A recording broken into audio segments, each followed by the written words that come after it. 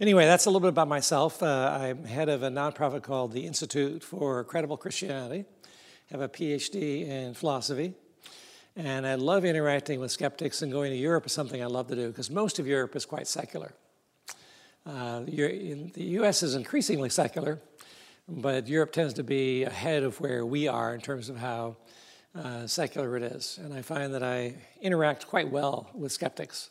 So speaking of Jesus comes from my part talking to lots of skeptics about what they believe and why they believe it, and how to be able to address the topic, raise the topic in ways which are comfortable and natural, even with people who would normally be rather hostile towards the Christian faith. In fact, one thing which, when I was a student, there was a lot more openness to be able to go door to door, knocking on doors. So I was on staff here in the Bay Area, and at Stanford I'd occasionally go out with a student and knock on doors, dorm doors, and say we're members of the Christian community here at Stanford and like to know what your thoughts and impressions have been of either Christianity in general or the Christian community here. Just like to hear your comments. And sometimes the person will say, I don't want to talk about it. You expect the door to close. And sometimes it closes quickly enough they don't even get a chance to say this. But I'll respond by saying, it sounds to me as though you've had some negative experiences. Now, the person might say, yep, and close the door. That could happen. But likely they'll say, yeah. And they start telling me about their negative experiences and go on for 10 minutes telling me about their negative experience. And lo and behold, they are talking about it, even though they didn't want to talk about it. But they're talking about it on their terms. And in the midst of that, I don't fit their stereotype of somebody who's pushing their ideas. And probably when they're saying things they don't like about Christians, a lot of it I agree with. I mean, Christians can oftentimes relate to non-Christians in quite thoughtless ways. And some of the negative criticism that are given are, yeah, okay, I agree with that. That's a good criticism. So even when a person is sort of, I don't want to talk about it, it doesn't necessarily mean that just shuts down. But let me say, you do need to respect that. If a person says they don't want to talk about it, you force, talking about it, and then you will not be bearing good witness for the gospel or for yourself. So speaking of Jesus, jumping on the topic here, most non-Christians have a pretty positive view of Jesus.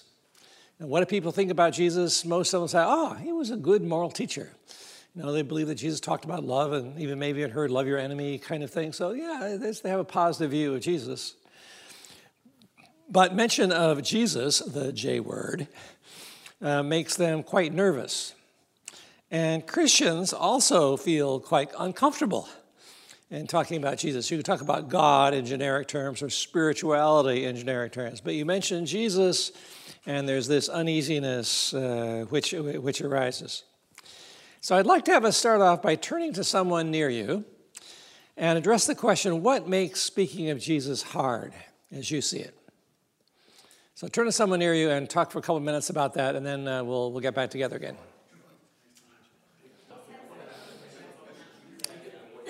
Okay, you could probably keep going for a while, but let me get your attention again here. What were some of your thoughts? Yeah, associations that people have. That's particularly hard these days. I mean, I love the term evangelical, and I'm quite interested. Yes, I'm an evangelical. And my understanding of that is an evangelical is committed to the authority of all of Scripture. But the associations people have with evangelicals, I mean, after all, Trump says he's a Christian, even though he can't think of anything he needs to ask forgiveness for. And so the association you get that way are, that can make it hard. Sometimes it exposes us, we're not sure what we believe, and we're asked to communicate that in a way that's convincing, instead of admitting the fact that we have our struggles and doubts and questions we haven't worked through, so why get in the middle of it? We're more concerned with preservation than we are really ministering to people. Yeah, so there'd be a combination of one thing is do I understand in my own mind clearly enough what the key elements of the gospel are to be able to communicate that? But the other thing is people are going to ask hard questions. And I know what some of those hard questions are. I don't know how to respond to that, and I'm afraid the person might ask one of these hard questions. Let me just say, when a person asks a question that you don't know how to respond to or is a hard question, let me encourage you to say, that's a good question. Let me think about that. I'll do some research on it. I tell you what, I'll get back to you I let you know when I find out. Now, if you don't see the person again, that can't do that. But nonetheless, it gives an opportunity to have another conversation. And for almost all the questions that are out there are at least decent responses, some of them excellent responses to the questions which are there. And you can research that, and it's not that hard going online to find good answers to some of these questions. And that can give you the opportunity to then raise the topic again. A couple weeks ago, we had this conversation. You raised this question. I thought about it a little bit. Would you like to know what I found out? I'm going to come back later. Sort of, would you like to know what I found out is basically asking for them to give the invitation to you to share what you think, which is always a good move to make, because when they say yes, then you know they're in listening mode. Okay, other comments about what makes it hard? I was afraid I'm going to say the wrong thing that will, turn them off right away or something like that. So, yeah. Because I feel like I've done that before, or just maybe they're just responding to the whole Christian thing. It's like you get the hand right away. No, I don't want to hear about that kind of thing. And so just saying enough to pique their interest would be good, but not so much to turn them off and shut them down right away. Yeah, so for the recording here, you want to make sure you don't turn people off. I mean, you don't avoid the truth, but nonetheless, you say some things which are triggers, and you say that, you've lost them. So how do you talk about your faith in a way which isn't just going to get negative reactions? And again, it's worth noting that there are aspects of the gospel that people won't like, and don't sort of whitewash those as if they don't exist. But in a conversation with a person, strategically, you go, okay, I could say this, but perhaps that wouldn't be the best thing to say at this point, maybe later on in the conversation. Anything else? Yeah. Well, if you know people well and they know some of your own faults, they may turn that against you when you're trying to talk about Jesus and say, well, I've seen you do this. You're not following the Lord's commands. And they call you out on it. What's your defense? Yeah, sharing your faith with somebody you know well and know for a long time is actually, I think, considerably harder than sharing your faith with a complete stranger. I mean, they know you, and they know what you're like. I recognize that. And let me just say at this point that it's worthwhile for people who know you're a Christian, for you to admit there are areas in which I really need to grow as a Christian. And there are things in my life which aren't nearly as Christ-like as I would like them to be. That kind of honesty, rather than being a negative witness, actually the person relates to you more. Okay, you're not sort of a goody two-shoes, you struggle like the rest of us, and I know you do because I've known you for quite a while. But you might even say, sort of being aware of what that might be, is you know that I oftentimes lose my temper, or whatever your sort of may be. I'm not claiming to be a perfect Christian, but nonetheless, it's something that's very important to me. So honesty is good policy. When I'm more concerned with people think and their welfare, I start falling into all kinds of pitfalls, and often we get stuck there. Right. It's their welfare and my conviction that this message can literally minister to their lives. Because sometimes we're not very honest about our own doubts and questions and struggles. That makes this thing, it makes us equivocal, it makes us want to back off. So it's a sanctifying thing to be exposed and be vulnerable. Yeah, let me say it's important to recognize that when a person actually becomes a Christian, they don't have to have all their doubts resolved. They have to at least be a point where the Christian faith makes enough sense to them that it may well be true. There are doubts. I give a separate talk on sort of the topic of understanding doubt and where it comes from. But you can have doubts and work with those and continue to move ahead with what you know to be true, like the man who said to Jesus, "I believe, help my unbelief." Okay, there's enough belief that I want to follow you, but I do have these remaining questions, and you don't have to wait until all those questions are resolved to make the commitment. In fact, sometimes Christian apologists, people who are defending the faith, will give the impression that there's great answers to all the doubts that you have, which encourages the person to wait until they get the great answer to all their doubts, which can be a very long time. If they're smart enough and ingenious enough, and maybe even what you thought were great answers, they're not so convinced with it.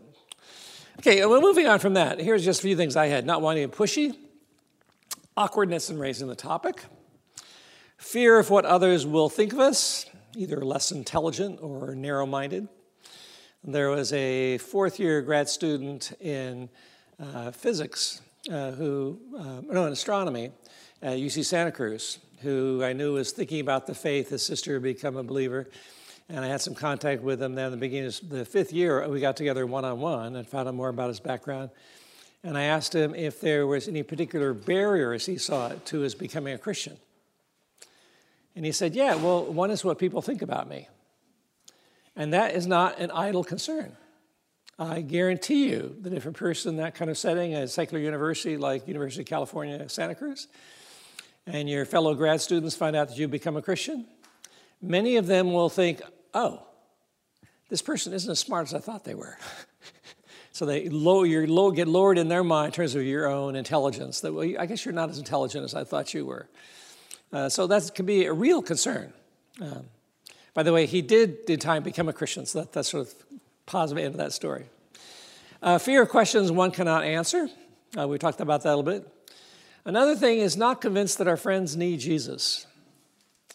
This is one that doesn't come up all that often, but actually I think it's easy for us to feel, oh, my friend's nice, he's doing fine, he doesn't really need Jesus. Whereas if in fact we believe that Jesus makes a big difference in people's lives and that everyone really needs Jesus, it's not that everybody is hurting in a terrible shape, but that in fact the gospel is good news for everyone.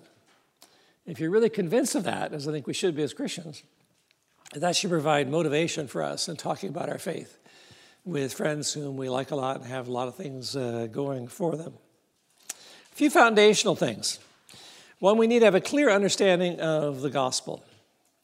There are typical sort of summaries of the gospel. There's a couple points within the summary of the gospel where I'm looking at it, I'm thinking as a non-Christian, that doesn't make much sense to me. How do you explain those more difficult areas of the gospel? And is it good news for everyone? Let me say that sometimes you can talk about the gospel, sort of lay out the gospel. Most times you won't have that opportunity. In fact, if you think of evangelism as laying out the gospel, and you get the door opens a little bit, you lay out the gospel, probably the person is getting more than they wanted. But you do have the opportunity to do that. An example for myself was there was an international student who'd been attending our church for a while, who I knew was not a Christian yet. And I got together with him for breakfast, and I said, attending church, you hear the word gospel talked about a lot. Do you feel like you understand what Christians mean by the gospel? Oh, sort of, was his response. And I said, well, if you like, I'd be glad to sort of in a sort of outline form just lay out what I think are key elements of what the gospel consists of. Would you be interested in that? Sure. Okay.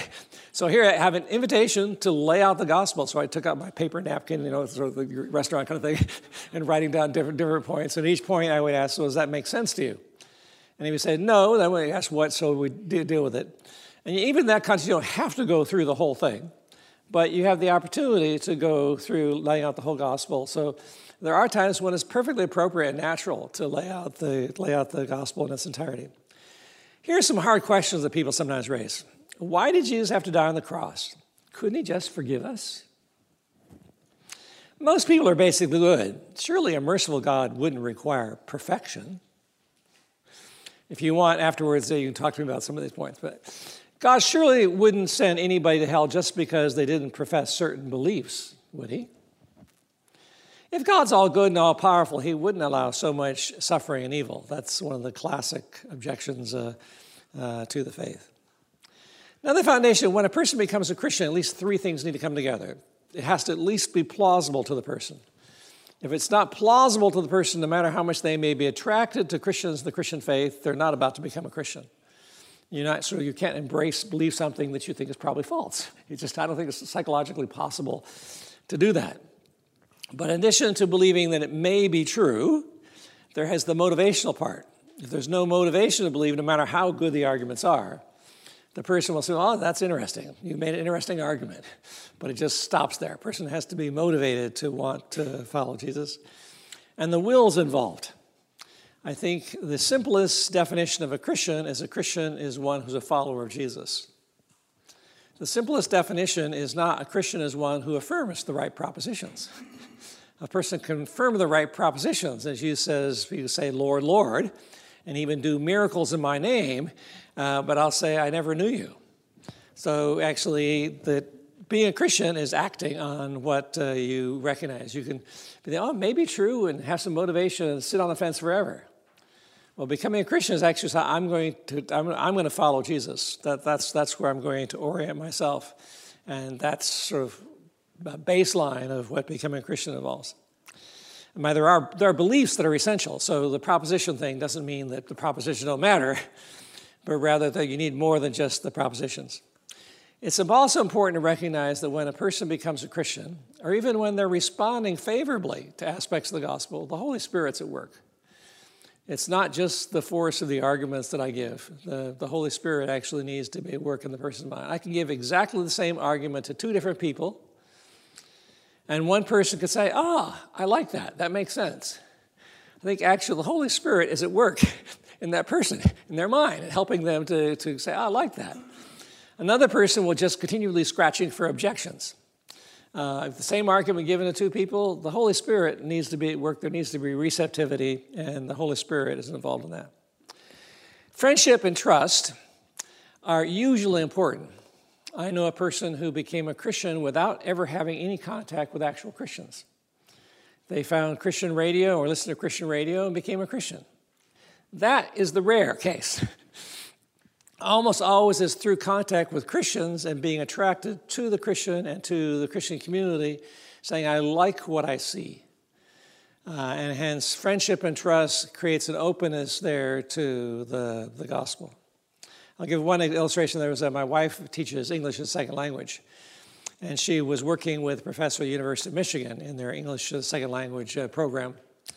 And my wife had just that past weekend gone on a women's retreat at our church. And so the woman professor she was talking to was listening to it, and the end of my wife sharing about the weekend, she said, sometimes I wish I could be a member of a church. Sounds like so much fun. So what you're explaining sounds really attractive. She said, but I can't because I don't believe it, right? So you don't just become a member of a church because you're attracted, or at least there are some churches you can, but there ought to be some that you actually are deciding to believe. Prior relationship is not essential in talking about the faith. And as I said before, it's harder sometimes speaking to friends and to family. When I sit down in an airplane, the person sitting next to me, I'll typically introduce myself. Hi, I'm Peter. And the person will give their name. Or I ask something like, the city that we're flying to, is that your destination? Or are you going on? Oh, that's my destination. Are you going there for business or family or friends or vacation? And they'll respond to that. Now, if they respond with very just one word, then I gather that they really don't want to engage in conversation. But if in fact they liven up and start, then the conversation goes. You have to be sensitive to whether the person actually wants to talk. And sometimes I'll raise a question and the person will give a one-word answer, and okay, that's the end of the conversation. So again, I don't push, but I'm sort of putting out feelers to sort of see what the response might be. Part of speaking of Jesus comfortably is to develop the art of conversation. If you're simply not good at engaging in significant conversation with anyone, then you're probably going to have a hard time talking about significant conversation about the gospel with your non-Christian friends. So it's worth thinking a little bit about the art of conversation, and I'm going to approach this by asking what makes a conversation about politics enjoyable. There's the line, in polite company, you don't talk about religion, you don't talk about politics. You don't want to have a battle going. But actually, most people have a significant interest in both religion and in politics. And so I was thinking to myself, what makes a conversation about politics enjoyable? And each of these points becomes applicable to talking about the faith as well. One is that you have the opportunity to say what you think. All right? Another is the other person shows an interest in knowing what you think. It's not very enjoyable just to share what you think if the person has no interest in what you think. The other person has some worthwhile thoughts. So it's not just one way you're speaking, but actually the other person has some worthwhile thoughts. The conversation is by consent. So both of you are engaged in it, and both of you are quite happy to be engaged in it. Also, it continues only as long as both want it to. One of the biggest problems in conversation is one person wants the conversation to end, and the other person keeps going and going and going. One simple solution to that, in conversation, when you say something, pause before you say the next thing. It gives the other person the opportunity to say, well, I really have to be heading on. It gives the opportunity to interject, but so you give them the space. And then when you pause, if they say something that's related to it or just don't respond at all, then you keep going. But it lets you know that actually they're quite content to have the conversation go on. Because if they don't want to go on, they'll jump in and give you some indication that they don't want it to continue. Something is learned, relevant facts, points, ideas. And out of this, interesting enough, a mutual respect or friendship grows. Even if the two people have quite opposing views politically, if they follow these rules, follow these points, probably both of them will come away with a greater respect for each other. So despite it being about a topic which is potentially very divisive, and around which there's a lot of emotional impact, if you're sensitive to the other person and you're not just grandstanding, actually friendship can grow significantly from that, because after all, politics is significant. I mean, it's not some insignificant thing in terms of our society and our life. Again, dialogue, not monologue. Now, another point is there are levels of conversation. You start off just sort of getting the conversation going on things which may not be of great importance or relevance, and you get down to deeper things, so you sort of work that direction. The first thing in my talk here was small talk. When I was in Finland this last year, and I was talking to someone, and they said, we Finns do not engage in small talk. Oh, that's interesting. Well, it turns out the Finns have been dominated by other countries, by Denmark, by Germany, by Sweden, by Russia, and they don't have an arrogant attitude about themselves. And culturally, if they have something to say, they say, we say it. If we don't have something to say, we don't speak. So they're not as talkative as many other cultures are. So when I gave this talk in Finland, I said, I've been told that Finns don't engage in small talk. So forget that expression.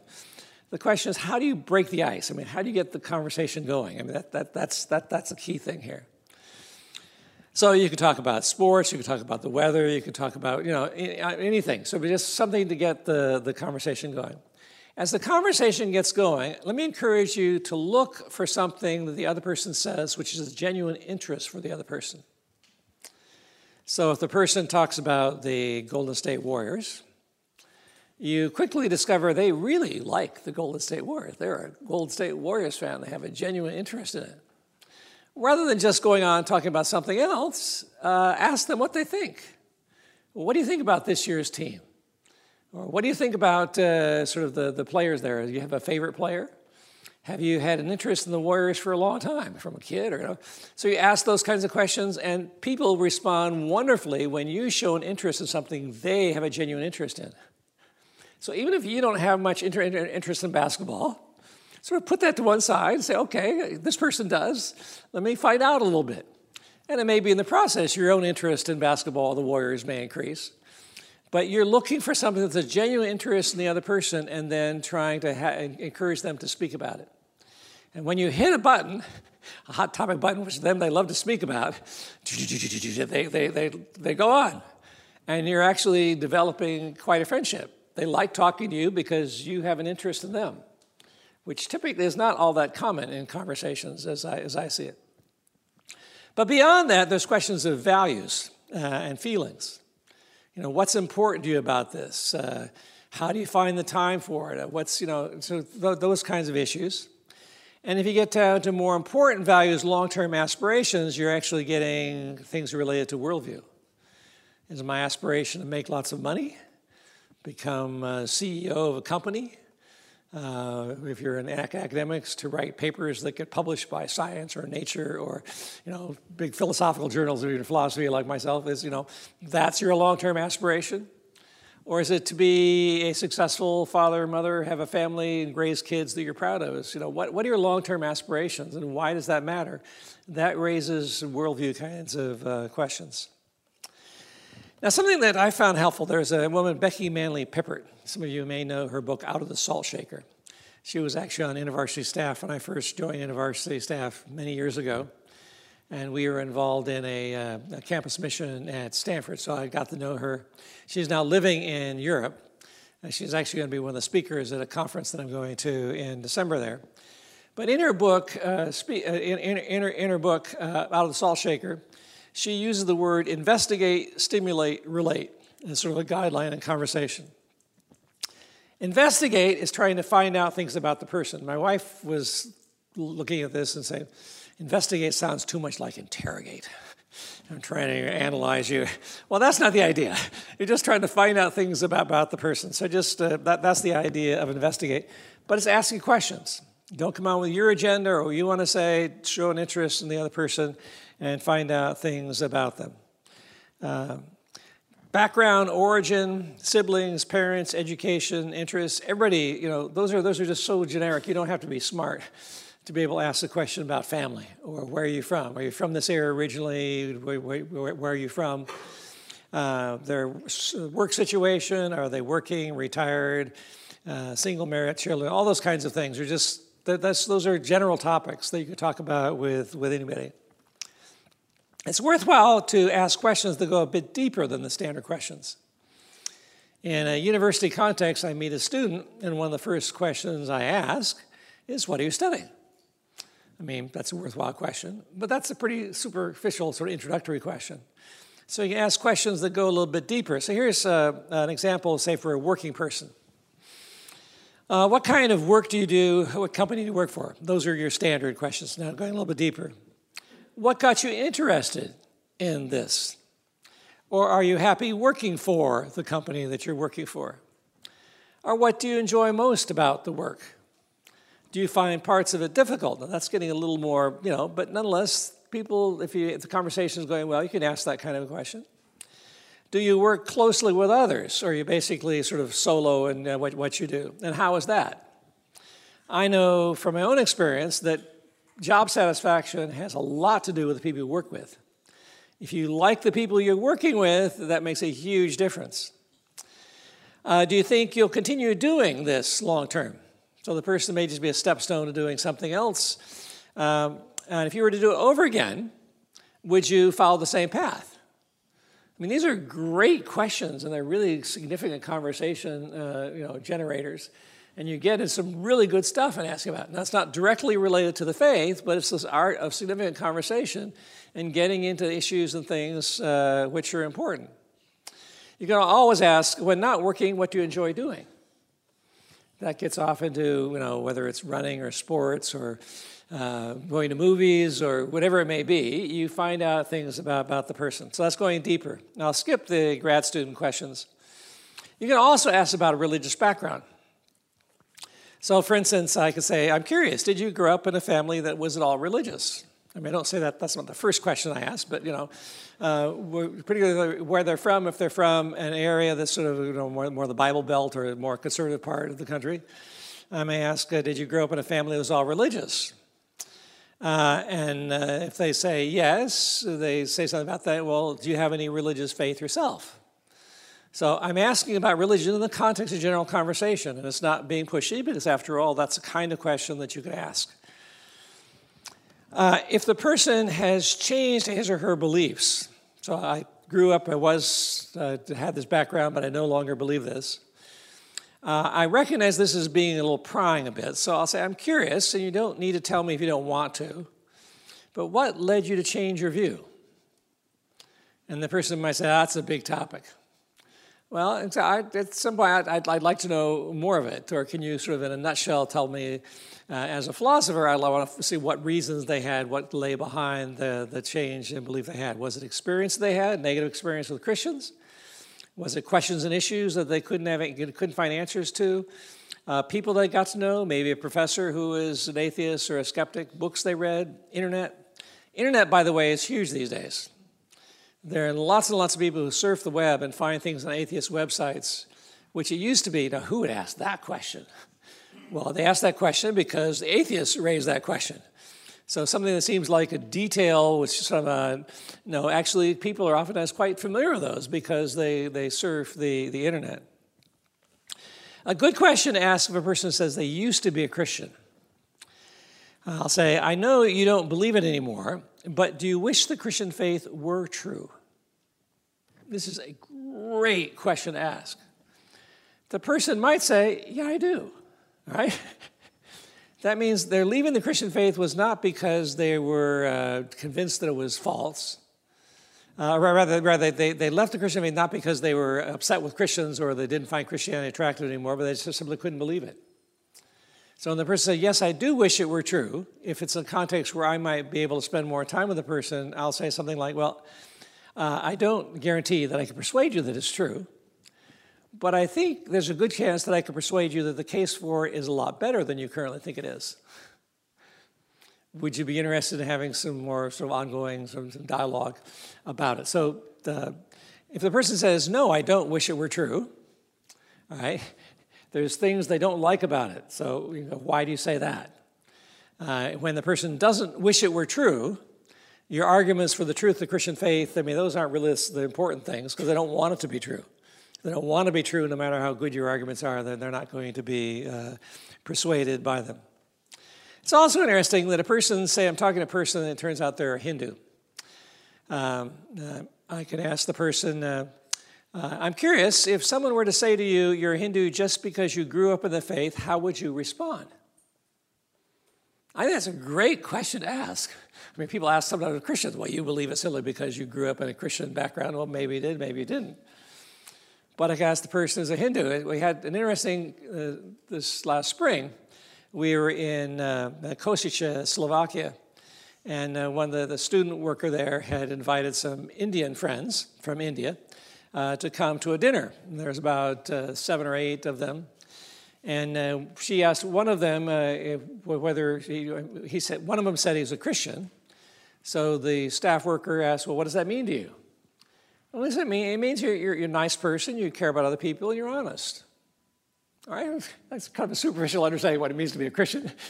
But that was enlightening to me. When a person says, I'm a Christian, I'll typically assume they mean more than that. But she was trying to find out, and from a Hindu standpoint, culturally, you identify as Hindu and Christian. If you identify as Christian, that doesn't necessarily mean that you're embracing all that. It's rather, what category are you? And you fit in one of the categories.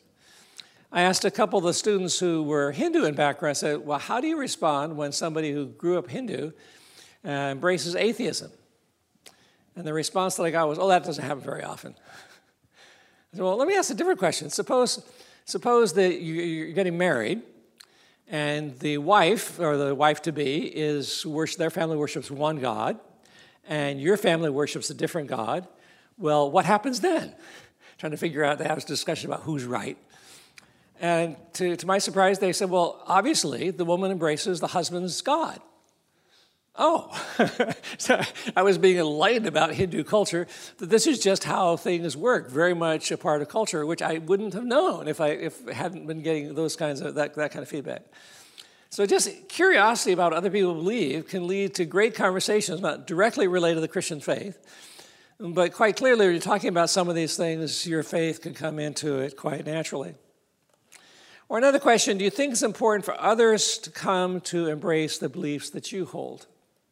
I think there are a fair number of Americans who have embraced Buddhism who would say, yeah, I think a person embraces Buddhism, they'll have a greater tranquility in their life will be smoother, they'll have more inner peace. So yeah, it would be good for anybody and everybody to embrace Buddhism. But oftentimes it's, well, no, not really. This is what I believe. Other people can believe what they believe. So that's just a good question to ask. When it comes to the word stimulate, and the stimulate, relate, investigate, stimulate, relate. Stimulate is making a comment that invites a response, but isn't directly saying more. So here are some examples. If a person who had gone, door to door, and the person gives you all those negative experiences, I'll say, it sounds to me that your experiences are quite different from mine. Or another example, I've talked to people who said that the church they were at, they could never ask questions. Whenever they asked a question, they were told, just have faith, just have faith. So it was like they're an intellectual straitjacket, you couldn't ask any questions. They went off to university and had the experience of being able to ask questions, and it was tremendously liberating. Goodbye, Christian faith. When I hear that, I'll tell the person, well, it sounds like your experience was quite different than mine. Shut my mouth and see what they say. How so is what they'll probably say. If they don't want to engage in conversation, they may not say anything, but they say, how so? I'll say, when I was growing up, actually my father was a professor of Old Testament, but we were encouraged to think for ourselves. I remember one time sitting around the dining room table, and I have two older brothers. My oldest brother was asking some questions about the faith. I don't remember exactly what they were, but how do I know it's true, those kinds of things. And I was looking at my dad and my mom. And my mom didn't literally have her wasn't literally biting her fingernails, but I could tell there was a great amount of anxiety. She was just looking at my mom. I looked at my dad, and my dad said to my oldest brother, son, as much as your mother and I would love to have you embrace the faith which we embrace, this is something you have to decide for yourself. So growing up, I was never in sort of the pressure cooker, you have to believe this. When I decided to major in philosophy, I didn't get comments from my parents, oh, you really shouldn't do that. Studying philosophy at Stanford, that's not very wise.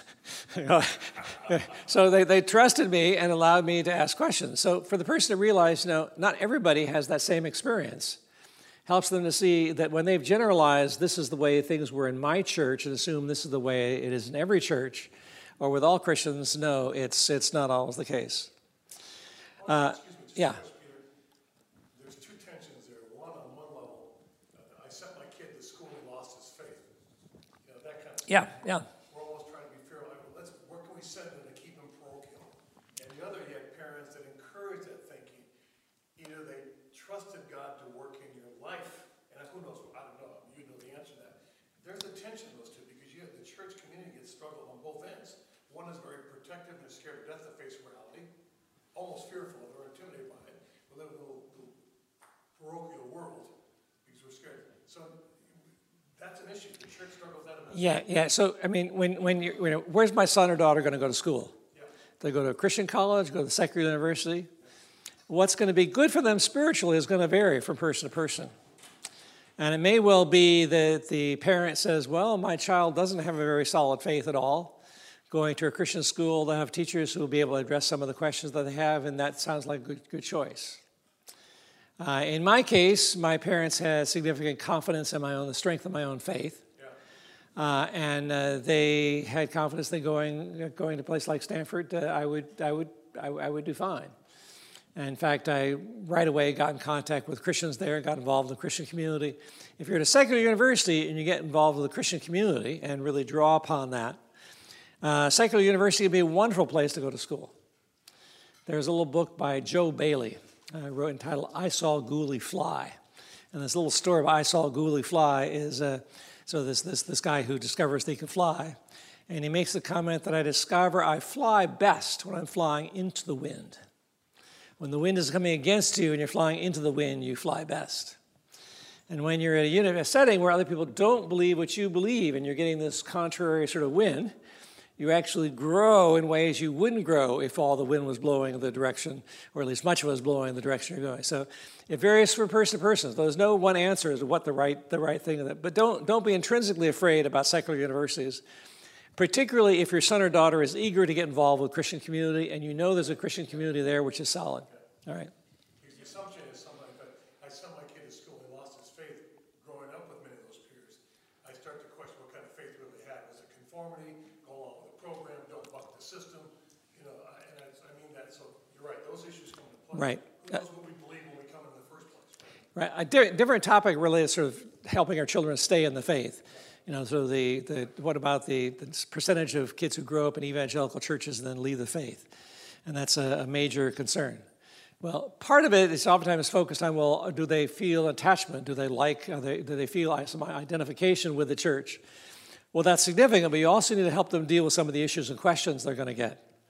And I don't think we do a very good job of helping our high school students actually know some of the questions and objections they're going to be getting when they go off to university, and have them already begin to think about that and have some answers to it. So there's a lot of preparatory work that's needed. Yes, yeah. I think that's hugely important. And to a very large extent, the church has not done a good job, getting a little bit into apologetics and, helping them defend their faith when they go in the marketplace or into secular schools and so on, college. Right. I'm in doing this talk on the reliability of Scripture. One person I'll talk a fair amount is a guy named Bart Ehrman, who used to be an evangelical and who is just an arch-atheist skeptic, and has about a dozen books, all attacking the Christian faith in different ways. In terms of, does the New Testament really reflect what the original books were like? But actually, there's lots of stuff that he says that just doesn't make sense. So there's very good, but have them had exposure to that before they go to a religious studies class or a class where the person is giving a very liberal interpretation of Scripture and all these problems with the Scripture. You need to be able to help your children with those kinds of things. Question over here? I just want to comment on what's been said already. Two things. The Truth Project, I don't know if you've ever watched that tape series by Del Tackett, but it is an excellent series that I think any young person should go through just to understand more of the basics of their faith and what they're likely to hear when they do enter a secular college. Right. And it addresses a lot of those kinds of questions. The second thing is, when seeing your child, if they're a follower, you probably wouldn't want to send them to a secular college. You see, if they're interested in getting involved with the Christian community, they're making the right connections. If they're not interested in getting involved in the Christian community, then yeah, there really is a significant risk there. Just going on their own without some support around them. Most of the pressures are against the Christian faith.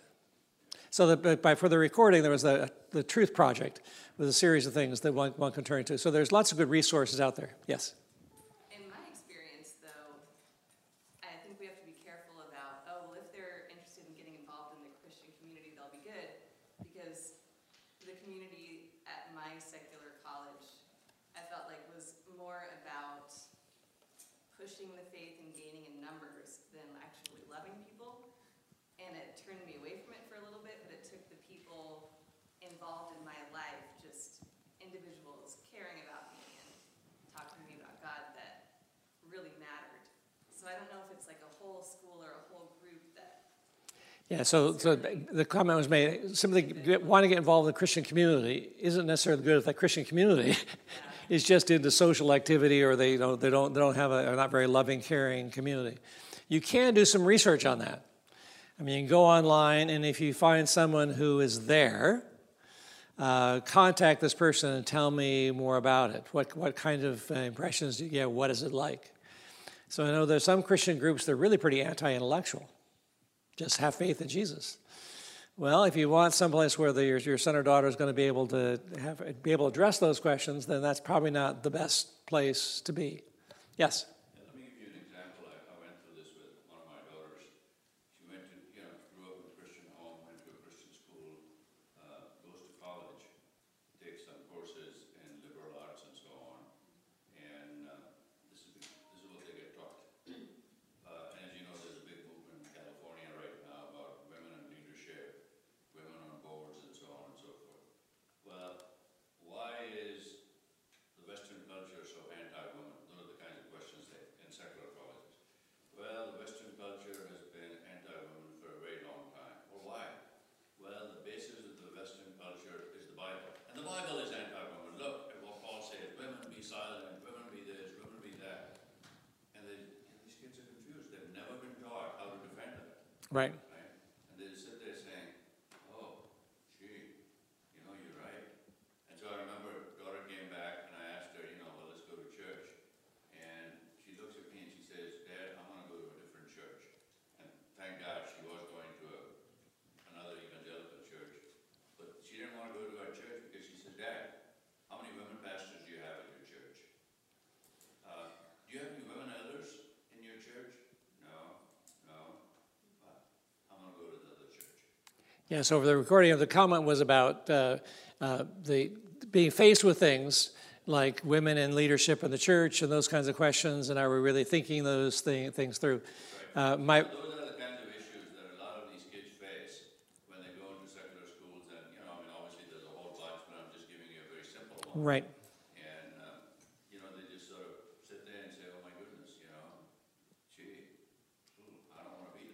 Yeah, I mean, said my brother, Philip Payne, has written one of the most important books on that topic of women leadership in the church. So if you're asking about that later, I can give you the contact information about that. Yes. Just a quick one. I remember in high school, I was very sincere. My dad spoke to me one day, something was Armenian, and said, Dan, witness to your friends. And I quietly mumbled to myself about what? Now, without being skeptical, cynical, I looked over the fence. My friends were a mess, but they're having a good time. I'm glad God kept me from a lot of that. I didn't go back to my youth group, because that thing I never in the church, not being critical, where most of us had a tendency to be dishonest of who we were. We're fearful of being vulnerable or exposed. So the Christian life was caught with good teaching by and large, but a lot of dishonest living. And then we're asked to project that faith and ask others to believe, but we're not even sure if we believe ourselves, have we not been in that setting. So we got to be honest and say, Lord, I do believe, but I got questions. Help my unbelief. I got struggles here. We're not very honest about being vulnerable, especially how good and gracious God is of not lowering the bar, but embracing broken people who admit their brokenness. Right. So again, there's lots of things that are problems within the church that we need to face up to and say, yeah, there are a lot of people who say one thing on Sunday, but doesn't seem to affect their life at all. Those are serious problems, but it's not too surprising. Given the Christian faith, a person is not, their attitudes are not just reversed when they become a Christian, they're still there. And particularly if they're given a presentation of the gospel where it doesn't cost you anything. You can continue to live your life exactly as you were, you just get all the benefits. Fire insurance. So those are topics that we need to address. Okay, we're running a bit behind here in time. But anyway, share your thoughts about your what you believe, and oftentimes to connect with things in the conversation you've had. Ask permission to share your thoughts. A couple of things I had on the slide before was some conversation comes up, and I'll say, I read a book recently or an article recently that I liked quite a bit and dealt with that topic. Oh, what was that? So I wait for them to say, what was it that you just said? Or even in terms of sharing what you've done this last weekend, when I was a student, I would be in church every Sunday morning. People, what did you do over the weekend? And I would say, well, I went to church. Well, if in addition to that, suppose the sermon was really quite a good sermon, and there are aspects of the sermon that were quite helpful to me, I can say to the person, I went to church, and the sermon the pastor gave this last time I found really quite helpful. How so? Okay. Normally, a person doesn't want to hear you talk about what the sermon was, the church you went to. But by raising it that way, the person, how is it that they found it helpful? And actually, it's likely something that's going to be attractive to them as well. But again, you're stimulating, you're saying something without going further and just seeing the response. Well, when you ask permission to share your thoughts, that's a very worthwhile thing. I remember one time having a conversation about the evidence for the resurrection. And it took you about half an hour to go through the case for it. And in the end, the person said, okay, so maybe Jesus did rise from the dead. Strange things happen.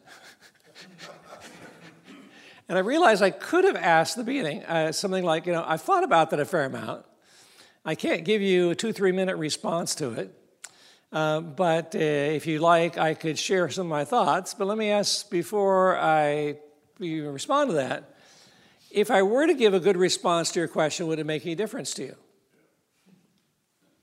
The person might say, no, not really. Okay. At least they're being honest and recognizing, what the significant issue is. But when you're asking permission, this is a difficult question. I'd love to share some of my thoughts about it. Did you have the time or the interest? And the person would say, no or yes. Or I could say, at some point, I'd be glad to share it with you. That gives the person the freedom to say, okay, yeah, that'd be fine, not right now, but at some point. That gives the opportunity later on to say, you indicated that you'd like to have me share is this a good time, or would you like, if the person says no again, then you can say, well, maybe I'm misreading you, but maybe you don't really want to hear what I have to think about it. Yeah, that's really true. It could be. So you need to be sensitive and not pushing, but at the same time, when you ask permission to share something, that it goes much more smoothly than just simply jumping in and saying what you think. I'll skip over those for the sake of time. Speak about Jesus. It's important for us to share our personal testimony, but it's important for people to actually be drawn to Jesus and not just to a Christian lifestyle. or a Christian community. Being drawn to a Christian community is different than actually being drawn towards Jesus. That's one of the reasons why one of the best things you can do for an interested non-Christian is to get them into a discussion about the Gospels. And typically, I find when they do that, they enjoy it. It takes a little to sort of get them interested in it.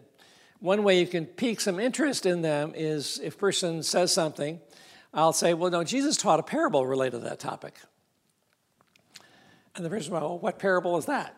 This actually happened to us when I was speaking at an international student ministry group in Prague, in Czechia, formerly Czech Republic. And one of the students was raising the question about the character of justice. And it said, Jesus taught a parable related to the topic of justice. Well, what is that? Can you guess what the parable is? The workers. Yeah, so a person hires workers at the beginning of the day for a day's wage. They get paid the day's wage. There's some people in the middle of the day come around. Okay, I'll hire you too. And they work for the day. And then some people work just a couple hours at the end of the day.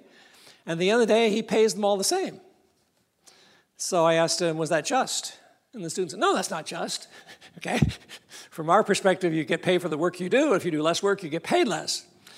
But you got to remember, the people who are being hired likely had the same expenses, same family costs, being able to put food on the table. So therefore, the person that worked 2 hours had just as much need for a day's wage as the person who worked the whole day's wage. And the person who got the day's wage got a fair wage. So is it unfair to show mercy to people who've done less because there's need? I say, Jesus' view of fairness is different than our sort of Western economic free enterprise view of what fairness is. But I think it's worthwhile to think about Jesus' view of fairness rather than just simply assuming that our views of fairness are the ones. So that gets them interested. If I said something like that, I say, by the way, I think you would really enjoy looking at other things Jesus says. Would you be interested in getting together and we can look at a chapter and sort of discuss what's there? Given that it's already sort of in their mind, okay, yeah, that sounds good. So look for an opportunity where you might be able to give that invitation. But when they do that, they're not only attracted to you, it's sort of or the group, if it's a group, but they're also probably attracted to Jesus. Now, not everyone is. But most people, when they look at the Gospels, actually are attracted to Jesus. They don't agree with everything Jesus says, but nonetheless, they find Jesus quite fascinating, and they're attracted to Jesus. Again, it needs to be not a monologue, but a conversation. I mentioned the pauses and asking, what are your thoughts? Encourage a response. Let me just mention a couple things rather than going through the slides. It's not just the response to becoming a Christian that we're looking for. Jesus gave us the principle that if you act on what you know to be true, more truth will be given to you. If a person is, say, looking at Jesus and there's something that Jesus teaches ethically, and that makes sense to the person, challenge the person to put that into practice. If they're putting into practice truth that they've received, that opens themselves up to more truth. So don't just think you're sort of the only thing you're asking is to become a Christian. Ask them to respond to what they know. And as they respond to what they know, they become open to more truth down the road. It's also important to encourage them to act on what they're hearing. So maybe invite them to come to some event or get involved in something. I mentioned Investigative Bible Study, but maybe invite them to come to some Christian, some meeting. There's various Christmas concert kinds of things, and invite them to come. Well, Christmas concert typically is not all that much in terms of evangelism, but nonetheless, if they have sort of this fear of the church and they enjoy that, they're much more willing to come back to the church the next time because it was a good experience the first time. So ask them to act on what they've been acting. Another significant thing to do is find out where they are in their thinking. There was a person who I had gotten to know through a friend who had gone to university with this person. I was a grad student working with grad students at the University of Michigan. And a woman called me who was a grad student at Northwestern, and she says, you have a friend who's a grad student in the School of Music in Michigan. I don't think he's a Christian, but at one point he prayed to receive Christ, but I don't think he really is a Christian. Would you be willing to look him up? So I said, sure. I gave a phone call and explained why I was calling. And the person could say, well, no, I'm not interested. But I said, if you'd like, I'd be glad to treat you to breakfast. And he said, okay. So we got together for breakfast. And I didn't, when we sat down, I didn't immediately start talking, but after just some chit-chat for a little bit, sort of the opening conversation, I said, you're probably expecting this, so I'll raise it at this point. I'm curious as to where you are in relationship to Jesus. How do you view yourself? And he said, I neither believe nor disbelieve. He'd grown up Catholic, but was really quite agnostic in his own views. Eventually, he did become a Christian. For the sake of time, I can't really tell that whole story. Maybe at the beginning of the tomorrow, if you're back, I'll give the rest of the story. He eventually did become a Christian. But his becoming a Christian wasn't just a matter of the philosophical interactions we had, but the confidence that actually God was reaching out to him. So at one point in our friendship, about 6 months after we started seeing each other on a moderately regular basis, I said, I haven't talked about the faith for a while with you. Where do you see yourself? Do you see yourself moving towards the faith, or where do you see yourself on that? And that's a good question to ask. First of all, I'm not there yet, but I see myself moving in that direction. For them to acknowledge that they're moving themselves in that direction is a wonderful thing for them to say. His response at that point was, well, I don't consider myself to be close to becoming a Christian. Growing up in the Catholic Church, my priest said, faith is something you either have or you don't have, and I just simply don't seem to have it.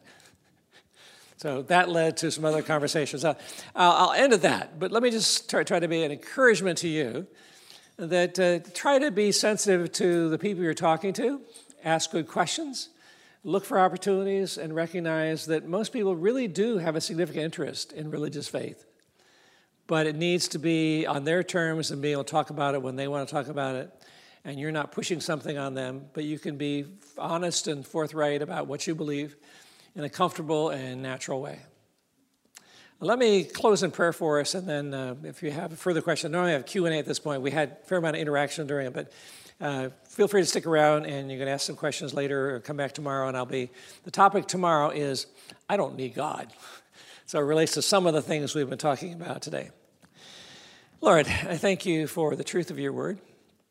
I thank you that we can ask hard questions. And then in Scripture, when people are asking hard questions but have genuine faith, that you do not put them down, but you honor them. Lord, I pray that you would give us a love for the people around us. Lord, help us to have the conviction that it really is good news for them as well as for ourselves. And Lord, guide us in our conversations. Help us to grow in wisdom and how to share our faith in you with those around us in ways which are showing interest in others and not pushing our beliefs on them. But Lord, thank you that you give us this privilege, this opportunity to be spokespeople for you in a world where most people around us increasingly do not believe in you, do not know you. But Lord, thank you that you are with us, and thank you for the joy we have of following you. Amen.